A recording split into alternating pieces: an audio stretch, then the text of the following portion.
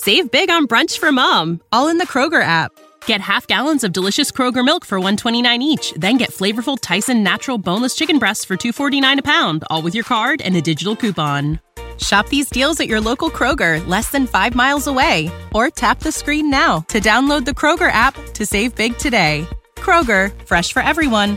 Prices and product availability subject to change. Restrictions apply. See site for details. Hey guys, this is Bram, and I wanted to pay some respects before this episode gets underway at all. We're a light show. We try to be tongue-in-cheek and funny, and this episode is that. Mark joined us, and we had a lot of fun, but before we hear that conversation, it was really important to me that we at least acknowledge the loss the Warriors had in their basketball family this week. On Wednesday, assistant coach Dejan Milojevic passed away, who by all accounts was an impressive man, father, husband, and coach. I never had the pleasure of meeting or working with Coach Milojevic, so I'll let Steve Kerr provide the description of the life he lived. This is from the statement the Warriors released this week. Quote, "This is a shocking and tragic blow for everyone associated with the Warriors and an incredibly difficult time for his family, friends, and all of us who had the incredible pleasure to work with him. In addition to being a terrific basketball coach, Dejan was one of the most positive and beautiful human beings I have ever known.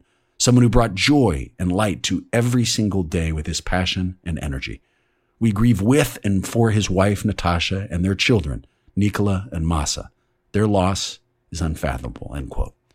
Our deepest condolences go out to every member of Coach Dejan's family.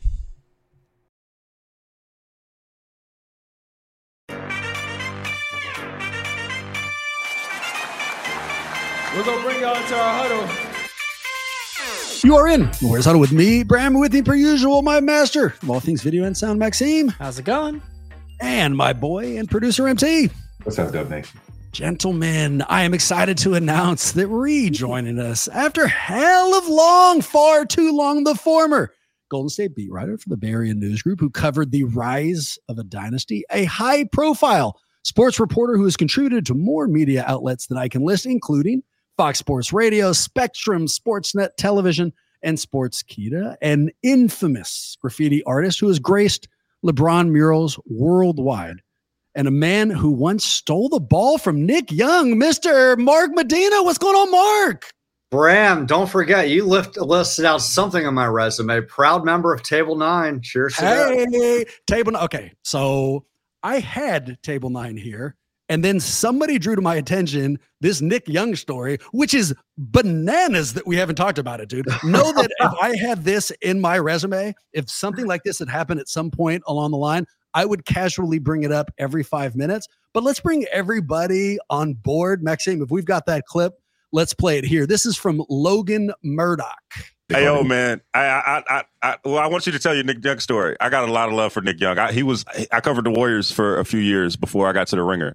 And Nick was my first year. So he was like, I don't know how you guys like look at it, but for us, it was like the one player that was kind of like the vet for the media in the locker room, right? Like this was the person that would just be cool to the young person. Like Nick was always hella cool. And he was also hella goofy, as Gil, I'm sure knows. But before every game, he would, after his workout, he would dribble back to the locker room and would just try to shake the shit out of everyone, right? Like just would try for security guards, he would try to make them guard him.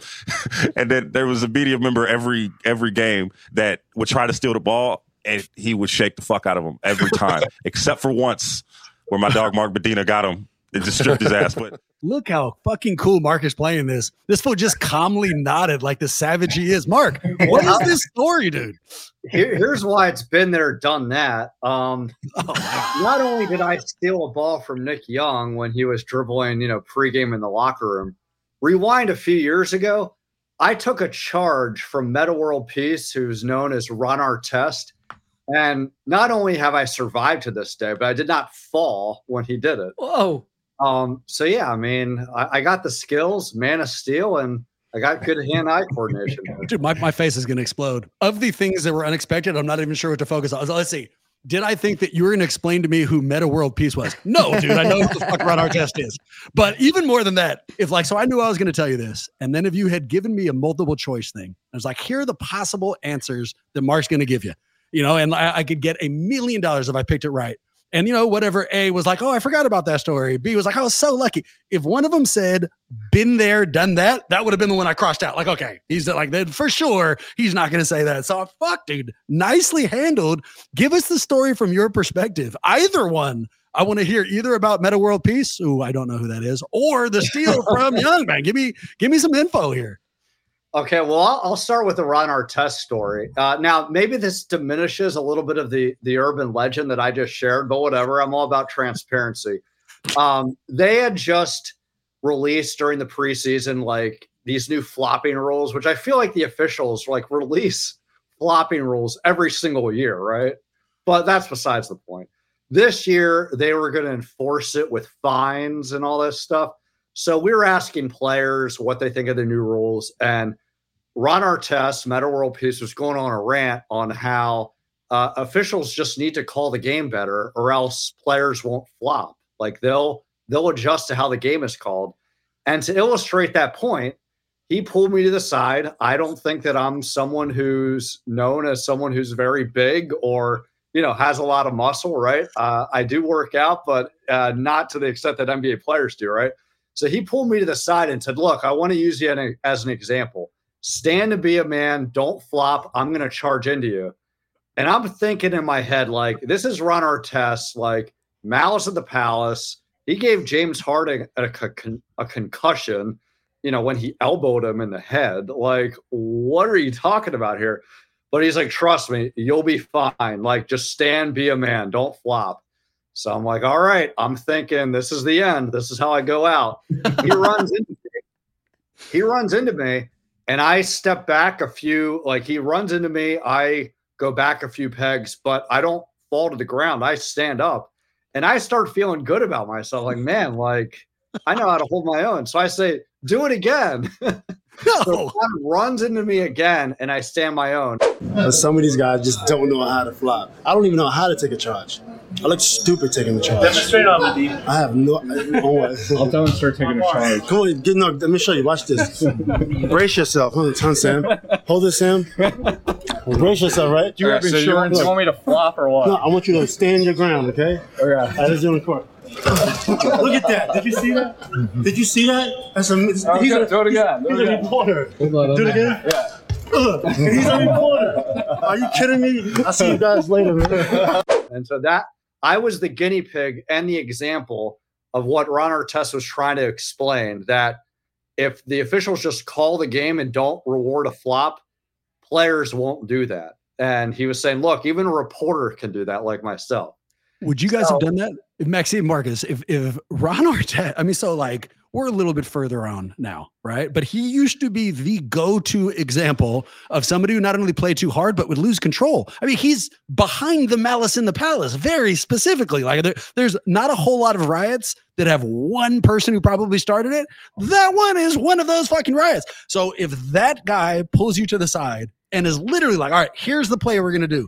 I am going to do something that normally hurts people to you.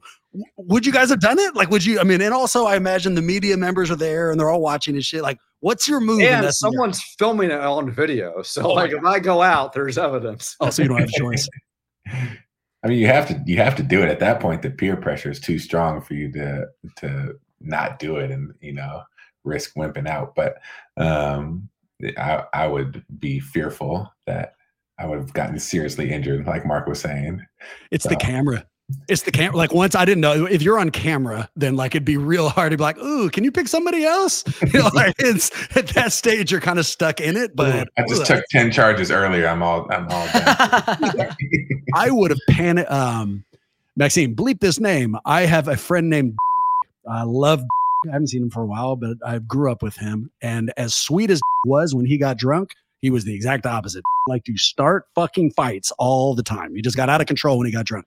And came on my bachelor party. We were in Vegas. And I can remember the exact moment we're walking through the Bellagio. He is happy drunk, but he's drunk. And I know now he reached over to just give me one of those hugs you give your friend when you're on a bachelor party. Like, can you believe it? Here we are. It's great.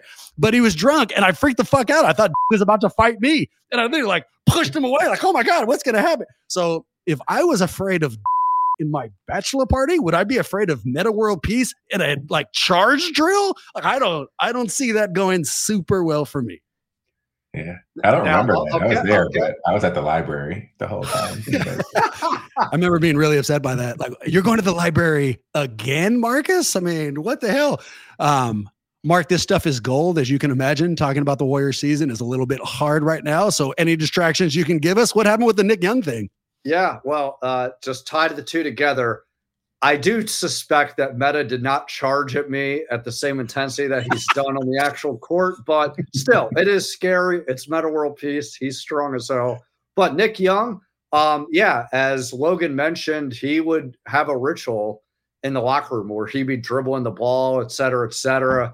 And we all kind of laughed at him because that's what people do with Nick Young. It's fun. And I will say this. It took a lot of attempts to swipe the ball at him. There were a lot of times that I missed, and he would gloat about it. And finally, there was one time I got the swipe, 2 times a broken clock is correct on the day rule. So, but it was tough because I'm not a basketball player. I'm wearing, full-on suit here with dress shoes. It's not like I'm wearing gym clothes. So I do take it as a badge of honor that I found a way to stop Nick Young, who's one of those microwave scorers, as well as one of those microwave bloopers. Yeah, no doubt. Well, incredible story, and we have vamped long enough, gentlemen. Let's jump into Warriors basketball. Let's start what we always do: glass half full. Mark, you'll remember we're looking back at recent Warriors hoop. You can stretch back as far as you like. We're trying to get something you like or don't like.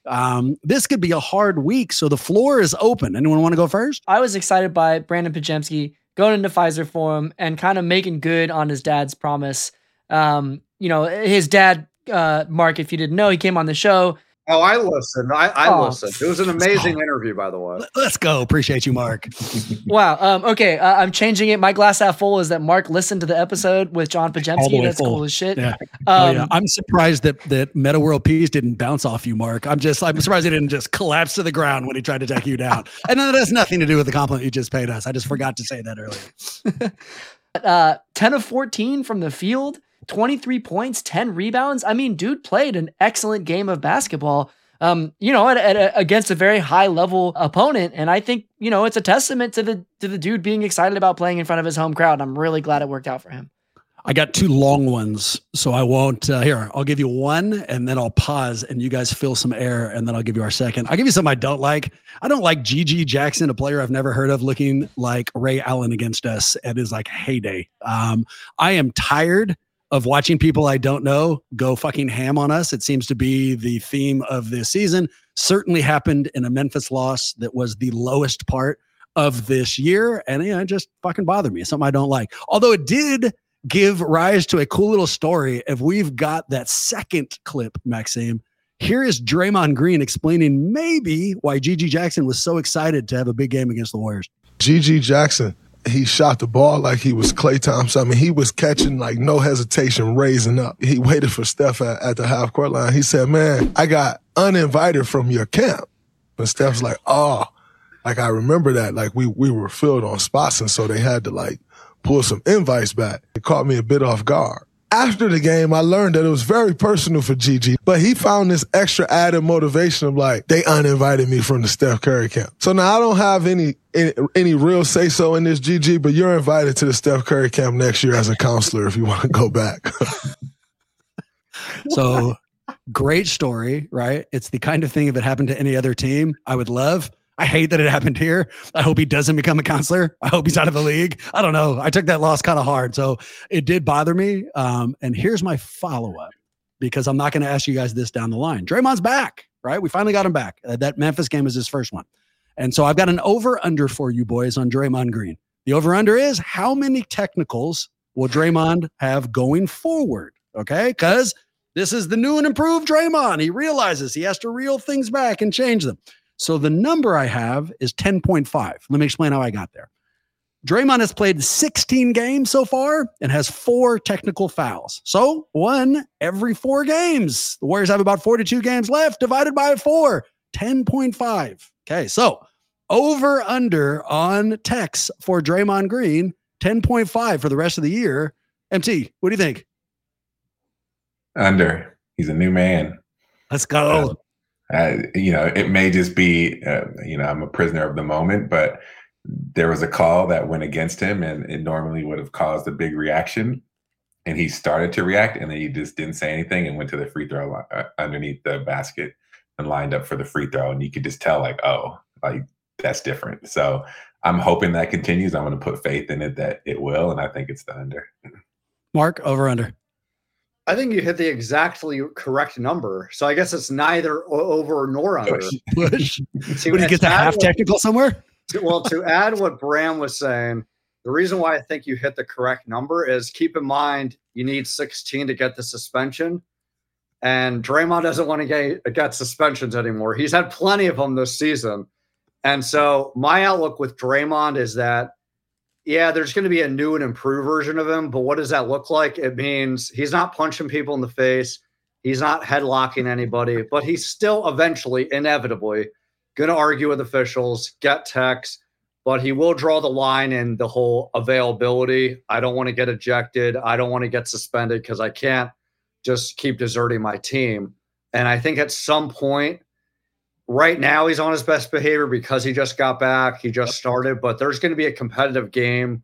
There's also pressure that they need to improve things defensively, and he's going to feel the urgency to unlock that competitiveness that at some point in a close game, close call, he's going to lose it, but he'll rein himself back in so he doesn't cross that line of reaching the suspension red zone again. So over 10.5, but under 16. I'll take that same range. I say over 10.5.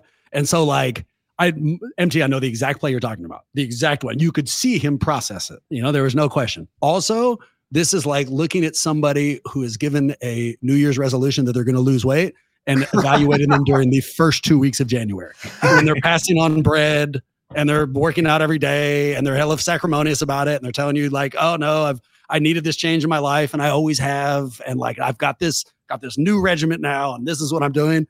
I'd like to see him in February, and then if we get through a couple of months here and he keeps getting pushed and he keeps being calm, fine. But there's a chance this fool is going to turn back to eating bread and not working out. You know what I mean?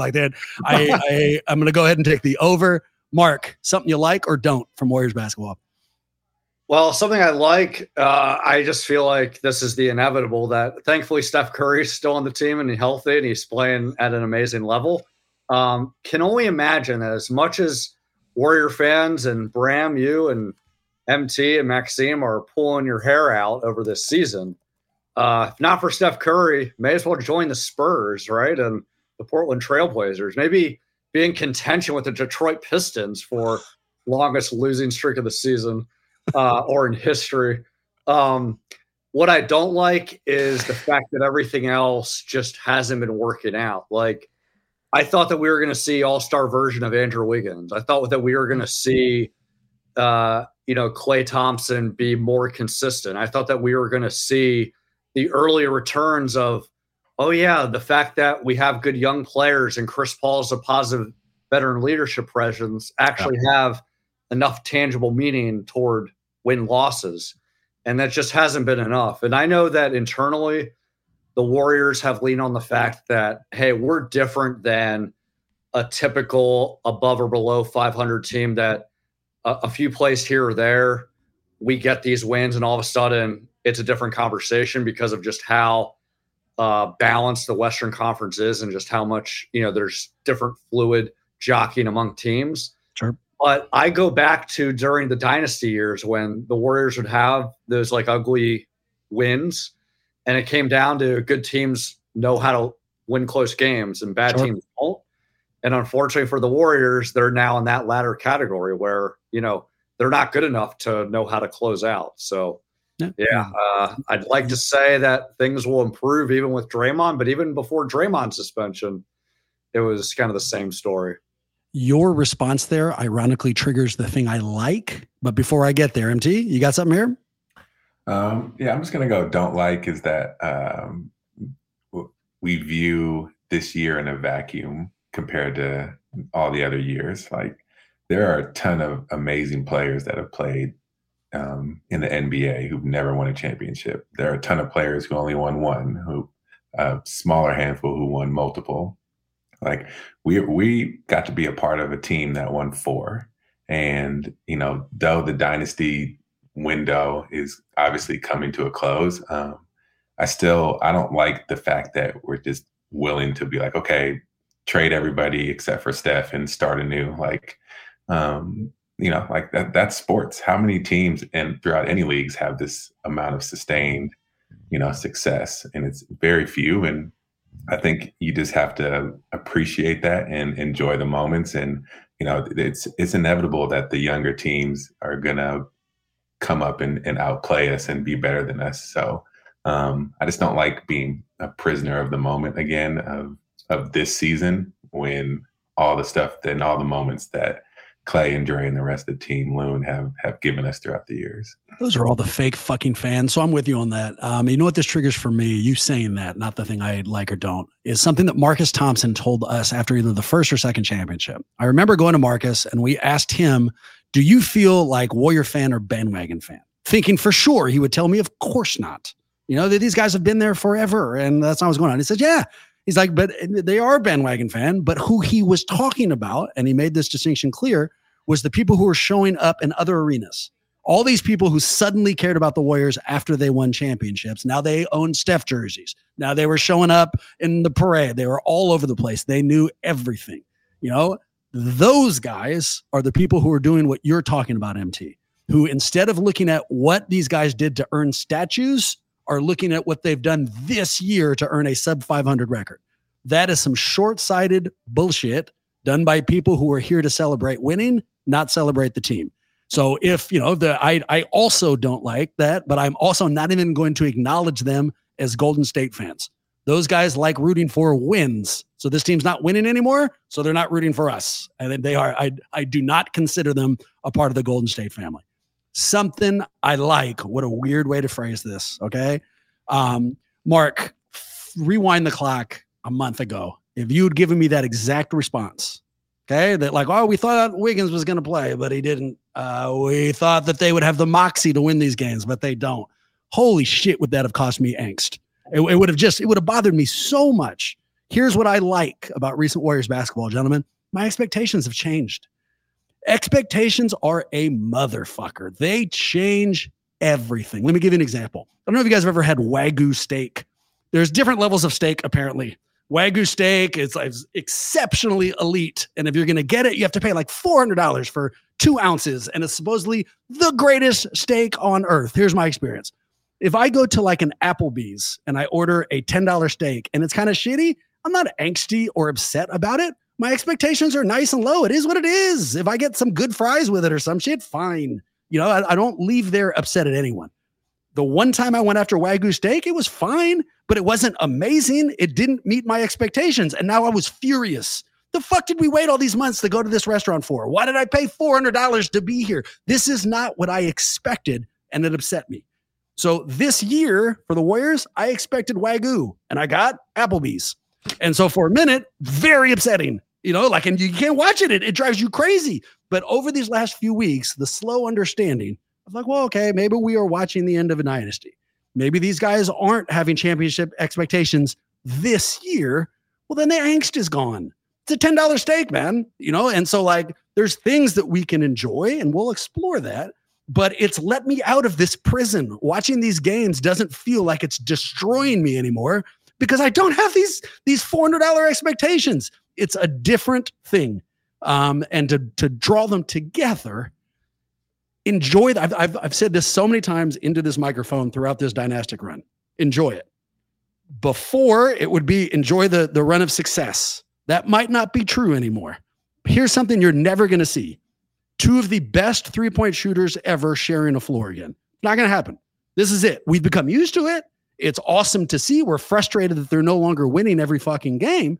But when it ends, and it could be as quickly as this offseason, you will probably never see it again. So enjoy. I remember when Jordan was still in my life. He was a young kid, dude. Like this is a while back. But you don't ever think about a time he's not going to be there, and then he disappears and it's suddenly gone. That's going to happen. The Splash Brothers aren't going to exist forever. So make sure, even if it's not the dynastic success that you're enjoying, enjoy it because it's finite. Okay. So there's the thing I like, boys. And it's a little sad, but it's also, I don't know, it should be fulfilling in some sense, if that makes sense to you boys.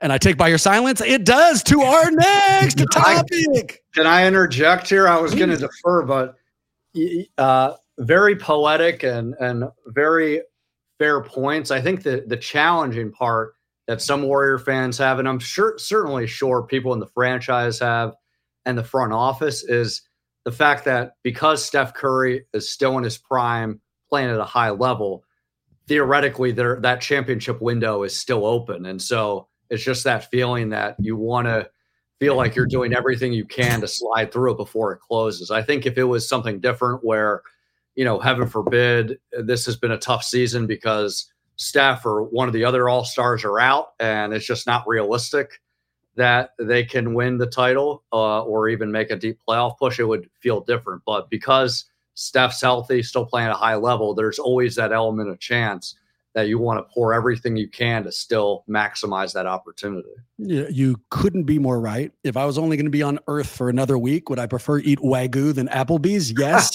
Right? I mean, that's what you're saying. But once I was at the Applebee's, I would no longer expect Wagyu. I mean, that's all I mean. Like I get where you're coming from, but it's also a great transition, Mark, because I'm not saying that they're not going to be able to field a team around Steph at some point. I just don't know if it's this year. But let's make that a question for you, okay? Here's the segment, the magic button. And this segment is not in particularly new. We trot it out every now and again. But what it lets us do is take complicated decisions, oversimplify them, and then weigh in on those complicated decisions. And the Warriors have a ass ton of complicated decisions coming up before this February deadline. The first magic button question is actually one we did last week, but I really want your opinion. You've been handpicked for this episode, man. I need you know this team, but you're also neutral on it. Okay. So here is what I'll call this year or the future magic button. Magic button number 1. So you are sitting at a desk, 2 buttons in front of you. You can only press one of them. You press the first one, they go all in this year. They recognize what you're saying. They don't know who Steph's going to be next year. Maybe he doesn't have this top 5 upside. And so they are willing to trade anything and everything to go in after the remaining assets. Siakam's off the board. Markin is still out there. Maybe Jared Allen, somebody, right? And so who cares about future draft picks? Who cares about young players? Magic button 1 takes them all, puts them on the table. You go in for this year. Magic button 2, a little bit different. This time you recognize, sure, Steph has an upside, but this year is not the year. We're stuck in an Applebee's this year, Mark. So instead of going after it now, you try to marshal some assets. You don't put the future draft picks on the table. You try to keep those young players in target, and instead you try to shop things now to help circle the wagons and go after next year or the year following. Stay out of the second apron, have some more opportunities, maybe put some draft picks in your pocket and see where you want to go. I'm stealing some of this. Here's a quote from Wojnarowski. The Warriors sound like they're measuring the championship capabilities of the roster, and if they decide it cannot compete for one, may ultimately opt to shed salary at the deadline to avoid the second apron, even if it means trading away one of the 3 dynasty players.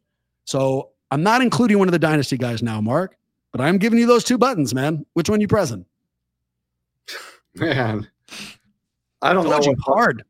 It's too hard. I'm glad I don't have Mike Dunleavy Jr.'s job because I would do as effectively as he did with his career. Wow. You'd get kicked in the face and you threw the volleyball up. I couldn't help but spike it. Sorry, but it was you've come to the right place for Mike D player hate, dude. Like, yeah, absolutely. Let's go. I wouldn't trade the dynasty guys, even if it was just second apron. I think they should feel comfortable doing with Andrew Wiggins because they're not getting the Andrew Wiggins of complimentary number 2, number 3 all-star caliber player in a better environment. Andrew Wiggins. They're getting not only the Minnesota version of Andrew Wiggins, they're getting like a subpar version of that even. And it's just inexplicable because he's removed from his injuries. For from what people said in training camp, they said, yeah, he looks in really good shape. Like, I don't understand any of this. But I think outside of that, the Warriors are in a real predicament where even if you put everything on the table, with exception of Steph, like Draymond and Clay, their value isn't what it once was because of their recent history. And also the equity that they have with the team isn't transferable to the other team. So they're not going to get what they want in return. The young guys, Jonathan Kuminga and Brandon Benzinski, they've been playing fairly well. And while they haven't reached untouchable status, I would also be skeptical they could yield something that's a net improvement. So they're in this like weird state of having to be neutral, but not by choice. So I think philosophically they got to listen. But outside of doing whatever with Wiggins, I don't know what other avenues they have that can improve their chances of winning. Other than just hoping that they can be healthier and they're improving from within with Draymond's return, better behavior, helping with the defense, and then Clay and everyone else finds a way to give Steph some offensive help. I'm going to change the question because really it's what I'm asking you. Can you see any even somewhat likely one move or any move before this trade deadline that would make the Warriors a title contender in your mind? I can't see it. I thought maybe this Pascal Siakam deal, but even that was viewed through a skeptical lens because Toronto, rightfully so, they're in a rebuild. They want to get as many assets as possible. So yeah, outside of Siakam, I can't see that hypothetical deal that's going to put them over the top. And, you know, there's going to be nice players that could possibly be available, like an Alex Caruso or that's probably really it. Like, I don't think DeMar DeRozan or Zach LaVine, as much as I think they're great players, I don't think they would be good fits. But the bigger problem is what the asking price is for that. And so hence there's going to be a lot of activity, but I think it's just going to be the car stuck in neutral. Yep. I just gave you a 10-minute speech that used the phrase Applebee's at least 50 times. So I think you know which of the buttons I would press. Without the ones like you who work tirelessly to keep things running, everything would suddenly stop. Hospitals, factories, schools, and power plants, they all depend on you. No matter the weather, emergency, or time of day, you're the ones who get it done. At Grainger, we're here for you with professional-grade industrial supplies. Count on real-time product availability and fast delivery. Call, clickgrainger.com, or just stop by. Grainger, for the ones who get it done. I'm going to ask you some magic button, which player would you keep questions. And here's a promise. They're going to get progressively harder. All right. So here's the first. Each of these buttons. Yeah. Same setting. We're at the magic desk. There's 2 buttons. In this setting, I'm going to give you 1 button for each player. We can only keep 1 player. Button number 1 in this first setting is Jonathan Kuminga. Button number 2 is Andrew Wiggins. Gentlemen, is anybody here keeping Wiggins? No. I want to jump in to say, I think the best thing that we could do for this team right now at the deadline is trade Wiggins, even if it means having to shed some future assets to make it happen. Because in addition to Wiggins obviously not playing particularly well right now, it forces Kerr to not play Wiggins because he won't be on our team anymore. And so that is literally addition by subtraction. and forces him to give Kuminga minutes. Right? Exactly right. Because he's the replacement. The rotations are forced that way. I think we're all picking Wiggins there, which made it the easiest. Here's a little harder. Button 1, Brandon Pajemski. Button 2, Moses Moody. Who do you keep? Odds. Yep. Mark? I'm picking Brandon. I mean, I've loved what he's shown. Thanks to your amazing interview with his dad the other week. You learned even more insight what makes him tick. He's a winning player across the board. Pods versus JK.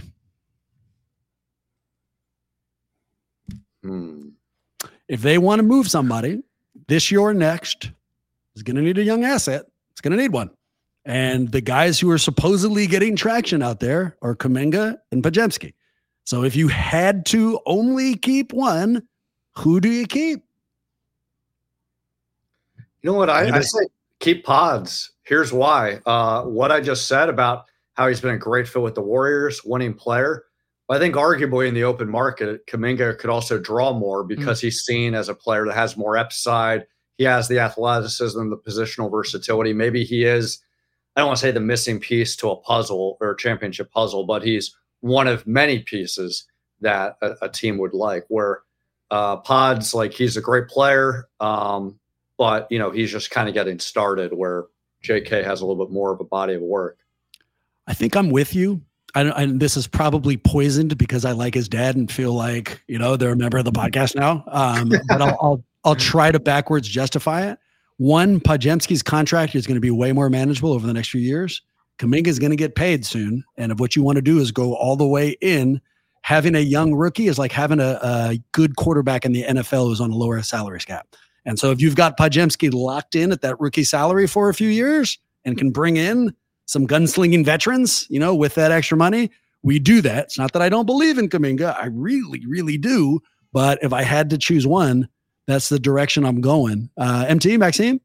I know it's cheating, hedging, but I think it just depends on who you bring back, right? Like, to Mark's point, the free agent class right now or people you could get if you traded isn't strong enough. But it depends. If we bring back a smaller guard, then I'd be okay choosing JK to stay. But if we're getting back size, then then it's okay to keep Pods. Like, I think our roster has always been so small, and we've always had that challenge of going up against bigger teams that I'm really hesitant to give up size. And Kuminga's that prototype 6'7", 6'8" athletic wing that is ideal in today's NBA. You and I use the phrase hedging a little bit differently. You use it to say, I'm not going to answer this question. Most people use it to say, here's my answer. But, I'd pick JK as long as they get some size back. So Marcus's answer is no answer. Great. Thank you, MT. Maxime, which button do you press? Bram, I think you convinced me because I was sort of thinking about, it's a little bit harder to find a replacement for what Jonathan Kuminga brings to the table in terms of the wing player, right? The athleticism at that size. That's more of a rare commodity, but I see the value of having more of a rookie contract. That's like the benefit of the Spurs being as bad as they are, is they're going to be able to get somebody theoretically in the draft who they can have for a while they need to pay Wembanyama the max salary, which is an inevitability in a few years here. So I think I'm sticking with Pods, but boy, you're right that's a difficult question. Marcus? Yeah, he did. He did hedge. Actually, you know what? Yeah. Whoa. Maxime and I actually used the phrase the same way, but it turns out, Marcus, you did not. I'm going to give you what I'm going to call the Sophie's Choice, MT. Give us an answer on this one. Button 1, you keep Klay Thompson. Button 2, you keep Draymond Green. Which button you press? Oof. I think I keep Draymond. Ooh. How come? He's just a better fit for Steph. My goal is to maximize our best player's window. That player is Steph, and as good as a complementary player as Klay is to Steph, obviously as a splash brother, the amount of assists that Klay Thompson has to Steph, is not comparable. Just Draymond's first game back, you saw a play where he set a screen for Steph and got him an open three at the top of the arc. And I remember thinking to myself, no other player would have been able to get Steph that open shot. And Steph hits it, and I think he even thought of it. You could just tell, like, I'm glad Draymond's back. So I think he's always been the heartbeat. Defense, we're ranked towards the end of the league, last place almost. So I just think you need Draymond's passion and defense and communication and his compatibility with Steph. I'll go next. I'm going to hedge this one. Oh, that means I'm not going to answer it. You guys have it. I'll give it I'll go. Go ahead, Mark. Yeah, I'm with MT. I'd choose Draymond. It's a tough choice, but even when you account for, Draymond's behavior, the suspensions, the fact that he's on a longer contract, I've always thought, even during the dynasty years, that, Draymond wasn't the most talented out of the 4 All-Stars, but when you're looking at the duo, he was the most important out of them because of what MT was talking about with him and Steph. He's an additional playmaker. He gave them screens. And obviously Clay and Durant could do that, but just his ball handling presence. And then the bigger thing is what he can do defensively, as well as that intensity. And also just keeping the fact that even though we've seen, Klay Thompson show some of his vintage moments here or there, it's just been sporadic. And defensively, he just hasn't been the same player as he once was. So even though I have my own questions about Draymond of, is he going to completely reform and adjust his behavior, I think it's at least going to be enough that no major suspensions or anything like that, and he can go back to what he was doing before as far as offering that positional versatility on defense. In your glass half full, Mark, you mentioned that the trading might not be the best of options because the Warriors veterans' value to the Warriors might not be the same that they would have to other teams. And I think this question really underlines that. And so because of that analysis, I keep Dre. It's not because, I hear what you guys are saying and I agree with some of it. But when I make this decision, it's because they could get more from Clay via trade than they would with Draymond. Clay can still shoot and spread the floor. He's not the two-way player he was, but you can find another team that needs floor spacing and shooting. Dre's value to the Warriors is immense, but I don't know if he has that same value to anybody else. And I think the rest of the league knows it. And so if you're trying to get something back, I think that Clay brings more back than Draymond. And for that reason, I would pick Dre. That leaves you, Maxime. Is it a clean sweep? There is another interesting piece of this puzzle. If we're talking about this happening before the trade deadline, Draymond's on contract through 2027, I think, whereas Clay would be an unrestricted free agent this summer. So if a team is looking to dump some kind of salary, obviously Clay, is going to be a much better decision for us as the proverbial GM. I think it's worth also considering the impact off the floor. It seems as though there may be a generational divide. The way that people are talking about what happened and how the team handled the punch situation might have caused a rift to a certain extent, where some people are maybe less sure in the steps that the Warriors are taking as an organization. And that can cause some issues that maybe Draymond not being in the locker room would start to heal, because it doesn't seem like we have. And at the same time, Clay off the court is an unbelievable presence and sort of a glue guy in that sense. With all of that said, no, I'm still picking Draymond. And that's not a hedge, fellas. I was just presenting the devil's advocate. I was thinking Draymond from the top. Clean sweep. Fair enough. This topic makes me sad, so I'm not going to dive any further deep into it. Instead, last magic button question. All right. And it's kind of a not complicated, but a bonus one. Gentlemen, assume the team opts to circle the wagons. This year's not happening. All right. So they don't bring anybody else in, shed some salary, bring in some losers. All right. And they just sink further and further beneath 500. And by the time we get to March, season's done. Playoffs are out of the question. Okay. If that happens, button one, you lower the ticket prices per game. You understand that the product no longer justifies the price. You roll with the punch, you take them down, you focus on next season. Option two, keep them the same. They should still cost $500 to $600 to go in because the brand justifies the price. We know what's going to happen. It's button two as hard as anybody can press it. But if it was you, if you guys were, had to make this decision for the team, which button do you press? Who am I? Am I Joe Lacob? Yeah, it must be. You'd have to be. Somebody would have that. I don't think there's anybody on earth who gets to decide that. There's not one person who does. But and also in related news, there's not any magic buttons. This is all bullshit. So in this bullshit fantasy scenario, hold on, press one of these fucking magic buttons. There's no way the team can sustain lowering it. I mean, they're setting it at that point in part because they're greedy, but in part because they just built a stadium entirely with their own money. I mean, they need some of this back. So, as somebody who had to play at PSL, I can tell you it wasn't fucking only their money. I guess they're going to pay us back in 30 years, but I think they used some of that on Chase Center. But I hear you. I mean, practically the operating expense keeps them up. Right. If you want it to be 30 years and not 40 years, you should be hoping that they keep the tickets above that 3-digit range. Mark, what's your take here? Yeah, I mean, the other thing is, and this is for the first time that we can blame this on this person because usually it's a blessing, but It's option 2 also because as long as Steph Curry is on the team and he's available, prices aren't going down because they can shift the focus that, hey, it's about watching Steph.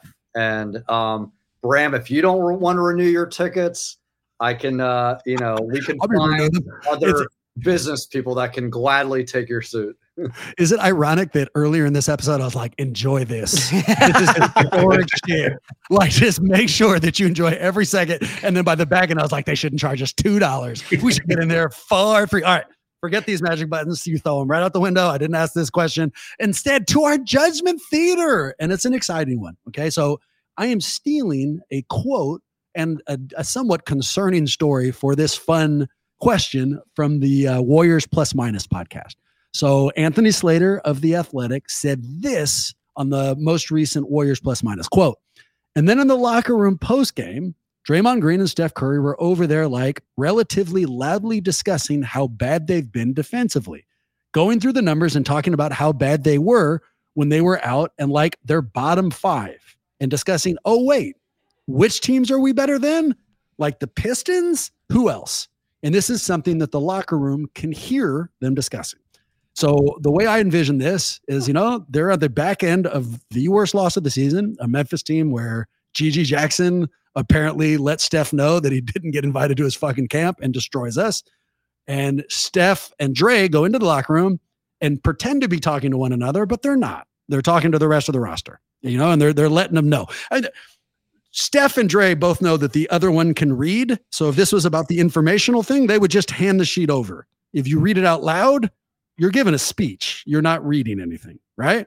So that's concerning and upsets me and all of the downsides, but let's make it a fun question. A Judgment Theater. Gentlemen, we play for the Warriors in this scenario. We are in that locker room. We are one of the shitty defenders that the 2 cornerstones of the team are talking about.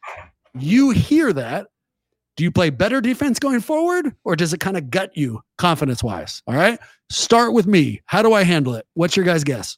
I think you pretend like you didn't hear it, and then you just go down a rabbit hole of emotions, and it impacts your play until one of them comes up and acknowledges that it was done purposeful and that they don't think you're that bad of a player. Bram, I think 3 things happen.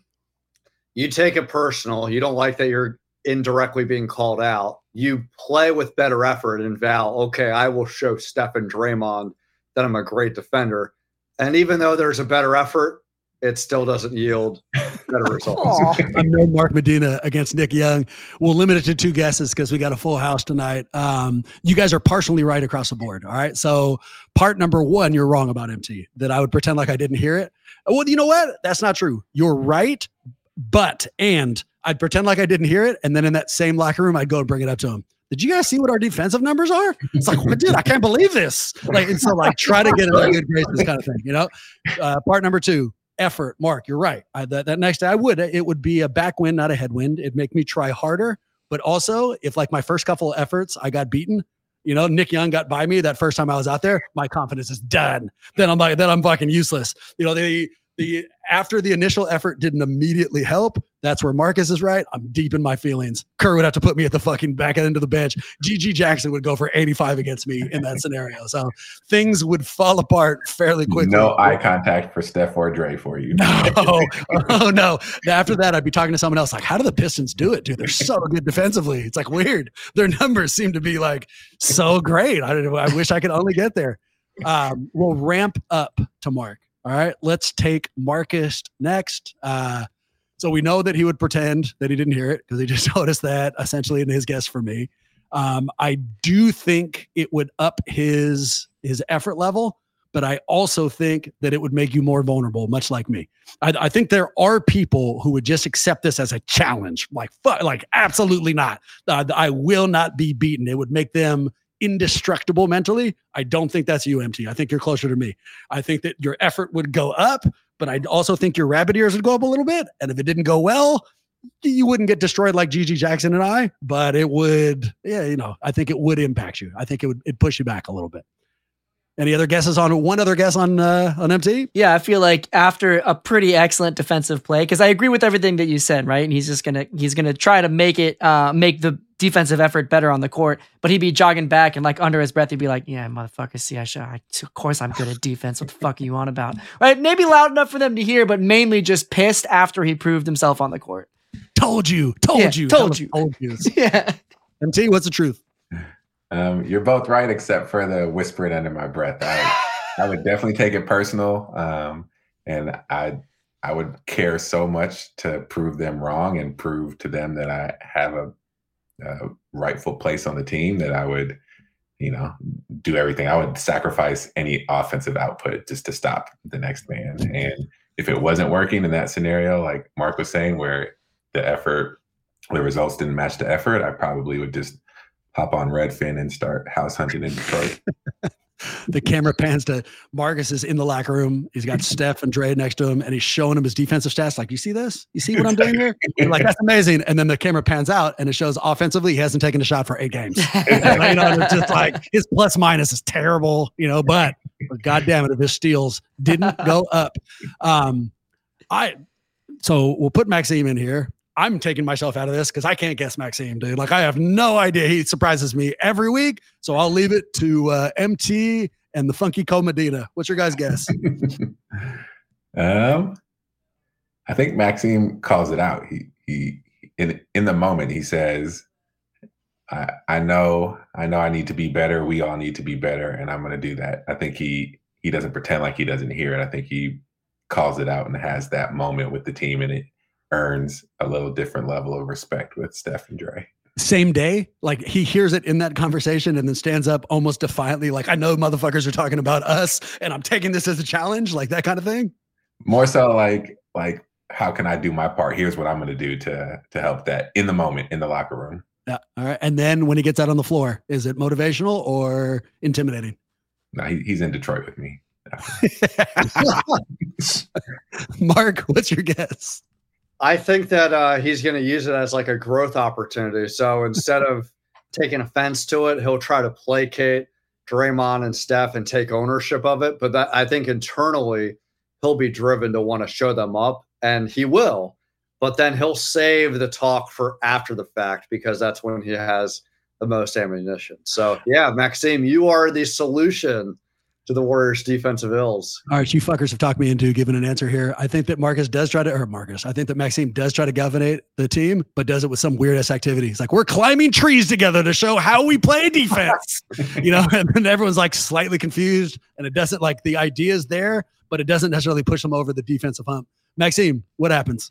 So I do think that this is actually a really optimistic gesture that Steph and Draymond are providing to the team. If they felt that this team was incapable of being better on defense, they probably wouldn't say anything. They'd just be like, I'm going to go home and have my shrimp cocktail or whatever. The fact that they're bringing this up, to me, is motivation. I think in the moment, because I respect who they are and their presence as the leaders of the team, I would know that it's not really my place to say anything. But I think the next day I would try to find an opportunity in a team meeting or whatever to be like, hey, like, let's step up. And then I would take that as a vote of confidence that I'm capable of doing it, and I would try to reorganize my life. I mean, this is like, if you're going to do this on defense at this level, you need to kind of reorganize your life. You need to show up for extra practices. You need to have the conversations. You need to be a little bit more focused on that.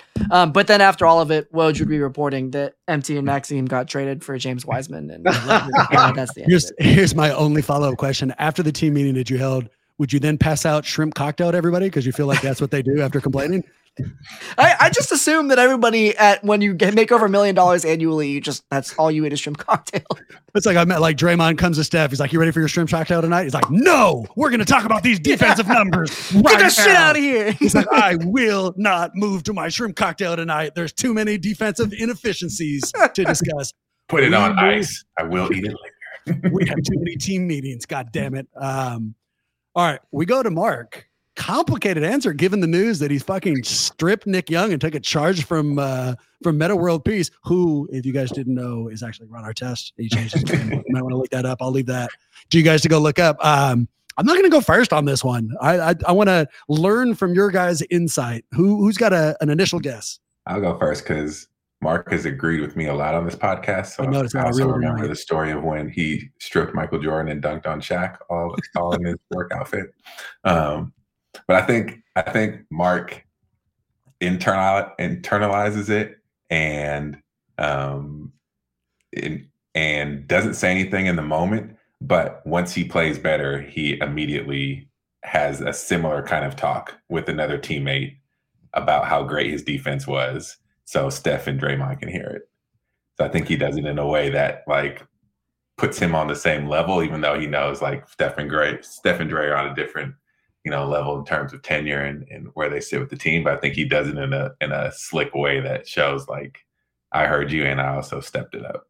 Given Mark's compliment for the Podziemski dad interview, what I think he does is he asks everybody else to sit down on defense and single-handedly turns the defensive round 1-on-5. Just tosses everybody. He's incredible. So nicely done, Mark. I'm not even surprised by that answer. It's what I've always expected from your athletic prowess. Maxime? Yeah, I mean, like, it's sort of like with the taking the charge with Meta World Peace.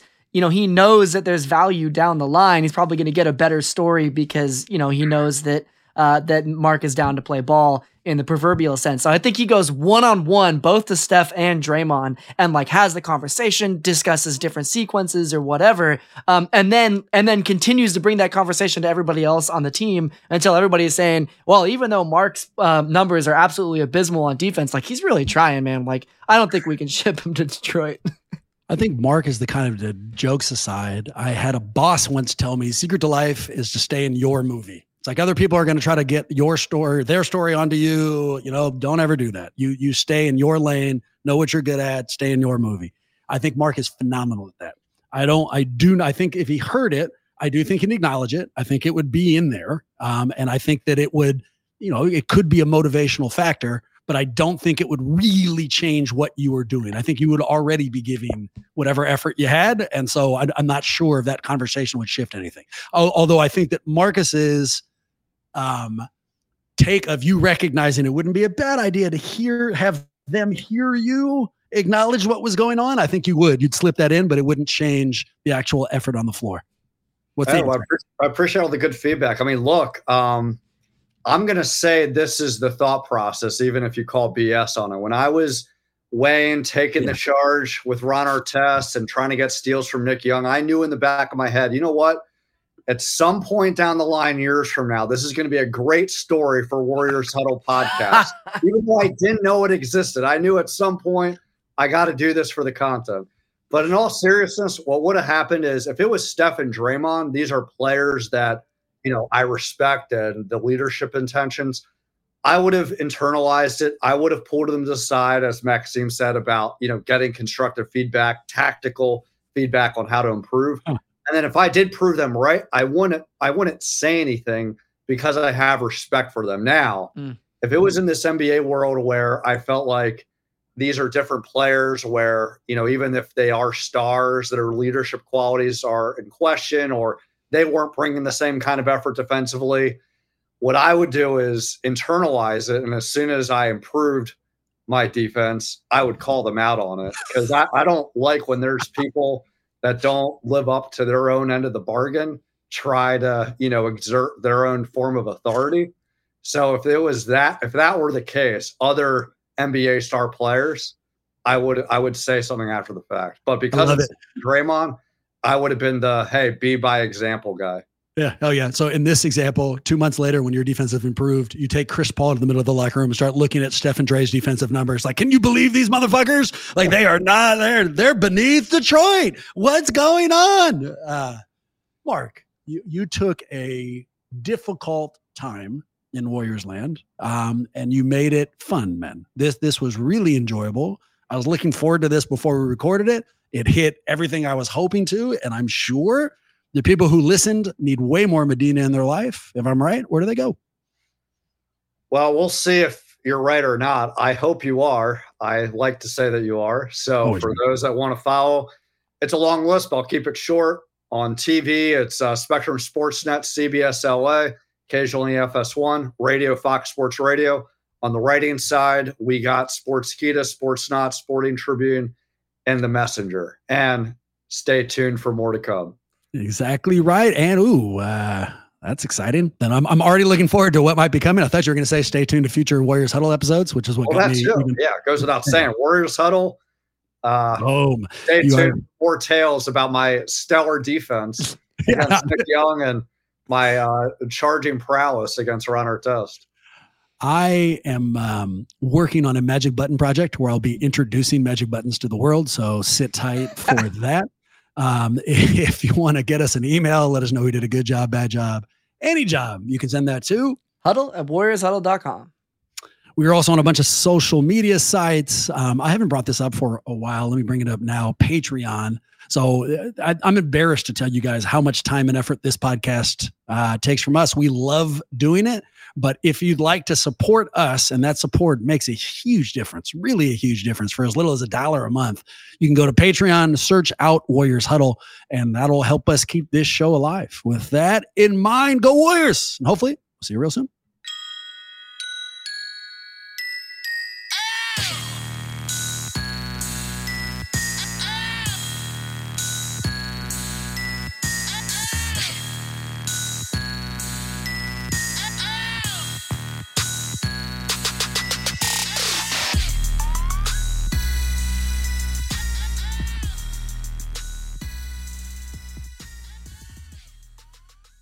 Good. Before we head to break, we take a moment, send our condolences to the family of Golden State Warriors assistant coach Dejan Milojevic. He suffered a heart attack at a team dinner on Tuesday in Salt Lake City. He died Wednesday. He was only 46. Decky, as he was known to his friends, was from Serbia. As a teenager, he was called the Serbian Charles Barkley. He played professionally in Europe, was a 3-time MVP, and was a highly regarded coach, especially when it came to working with big men, including Nikola Jokic. He leaves behind a wife and 2 children. It is a loss, as Steve Kerr put it, which is unfathomable.